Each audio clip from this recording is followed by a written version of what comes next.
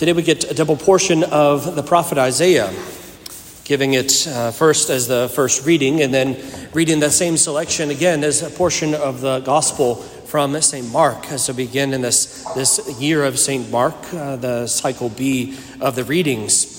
And so it's a double portion, and a wonderful thing to be able to hear the words that John the Baptist himself is called to proclaim, he being the one who is the forerunner to the Christ, the one who goes to prepare the way, the one who is sent to fill the valleys and to level the mountains, to make straight the paths, to call to repentance. It is the words of John that continue to echo then and call to us to do the same, to prepare the way for the Lord. First and foremost, this means to go to confession. In the times of John the Baptist, it meant going and being washed in the water, that symbolic acknowledgement of sins and symbolically washing it away. But we have not a symbol of cleansing from our sins. We have the reality in the sacrament, and how blessed to have it. An encouragement, if it's been a while, if it's been whatever a while means for you, it's time. Prepare your heart, go and to receive the blessing of the Lord. It is the best way to prepare for Christmas.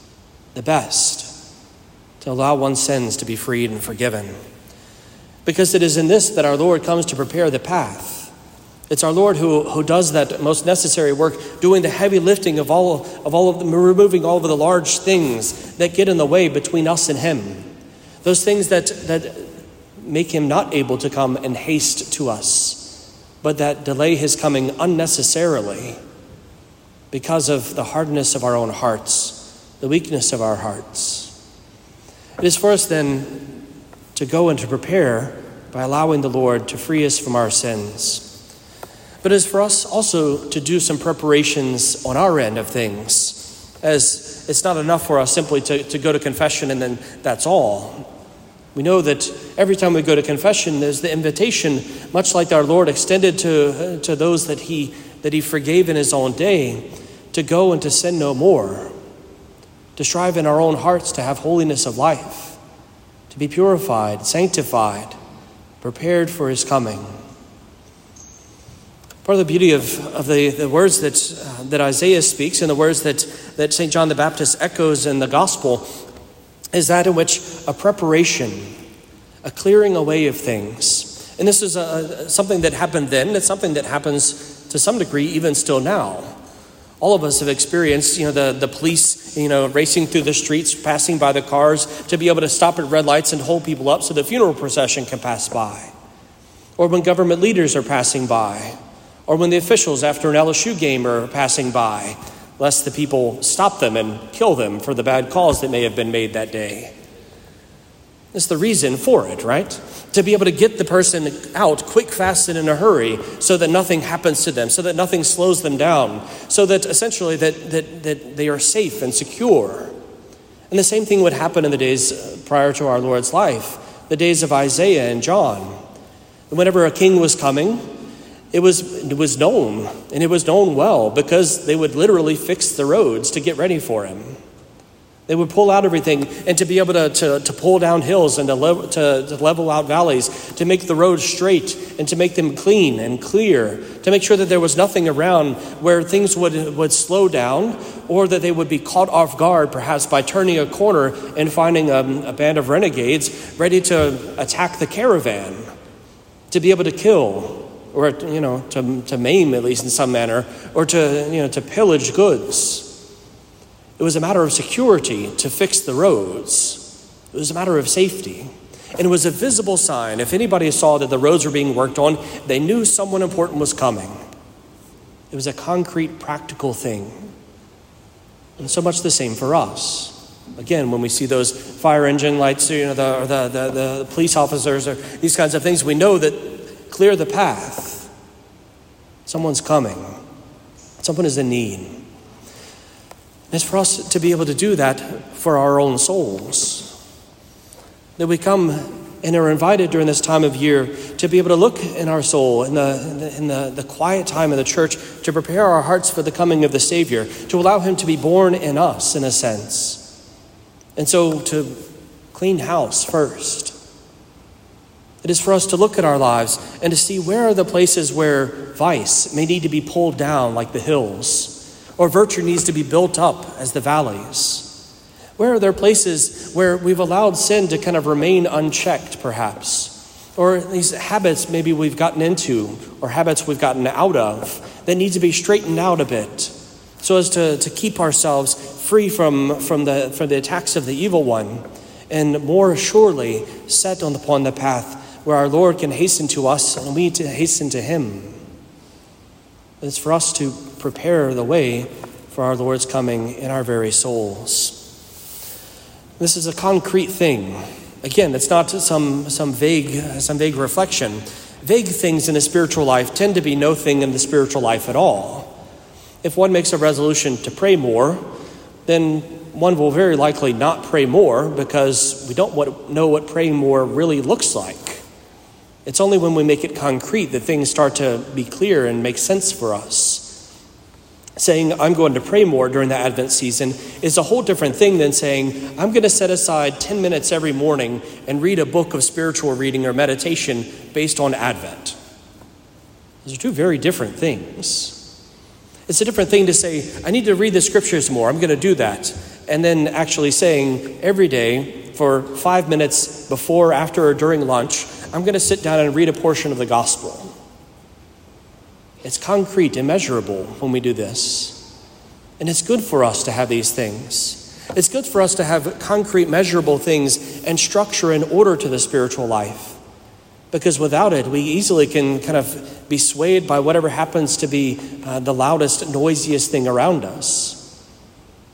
Prayer is usually not the thing where, it's kind of, it's urgent. Some of you may have chimes on your phone that ring at certain hours, but usually the chimes on the phone are emails or text messages or these other things that come in where it's the world around us saying, this is something you need to deal with. You need to do this. You need to respond to this. You need to go to this. You need to see this.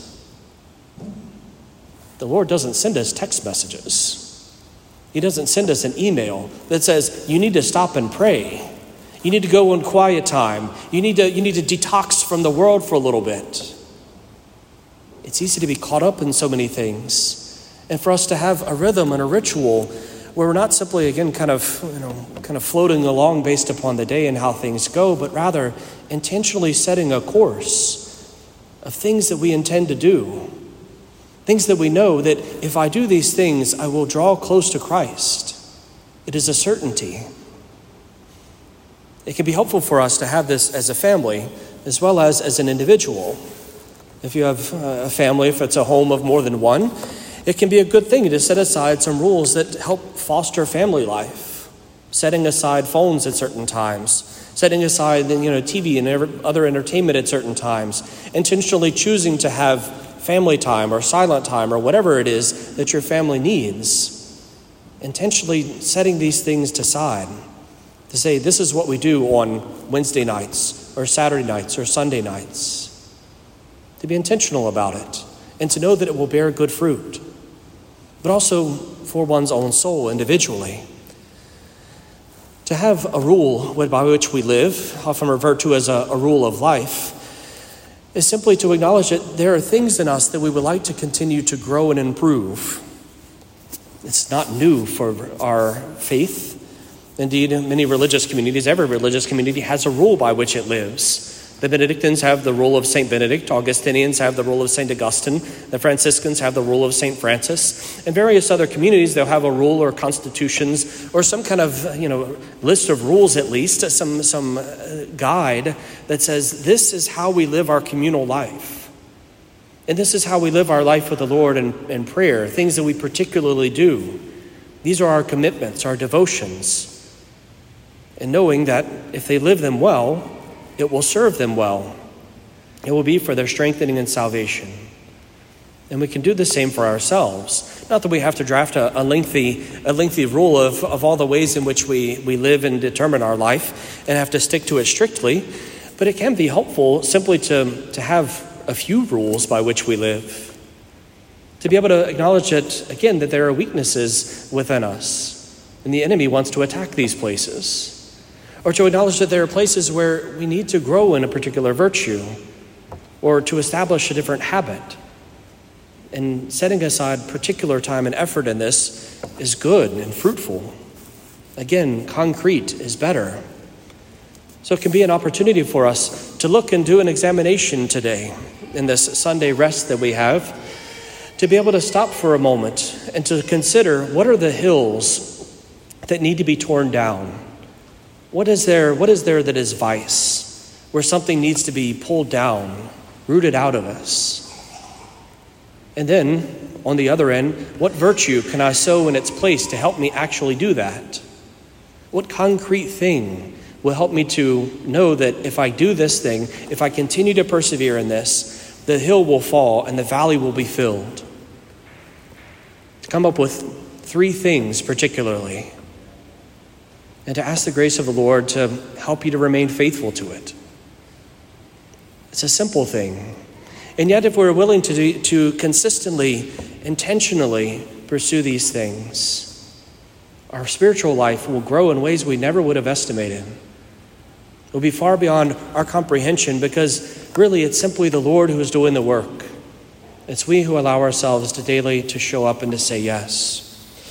And so my invitation, to consider for yourself a rule for the rest of the season, and perhaps longer, to look at things that need to be healed, strengthened, torn down perhaps, and to find ways concretely to follow after our Lord in this.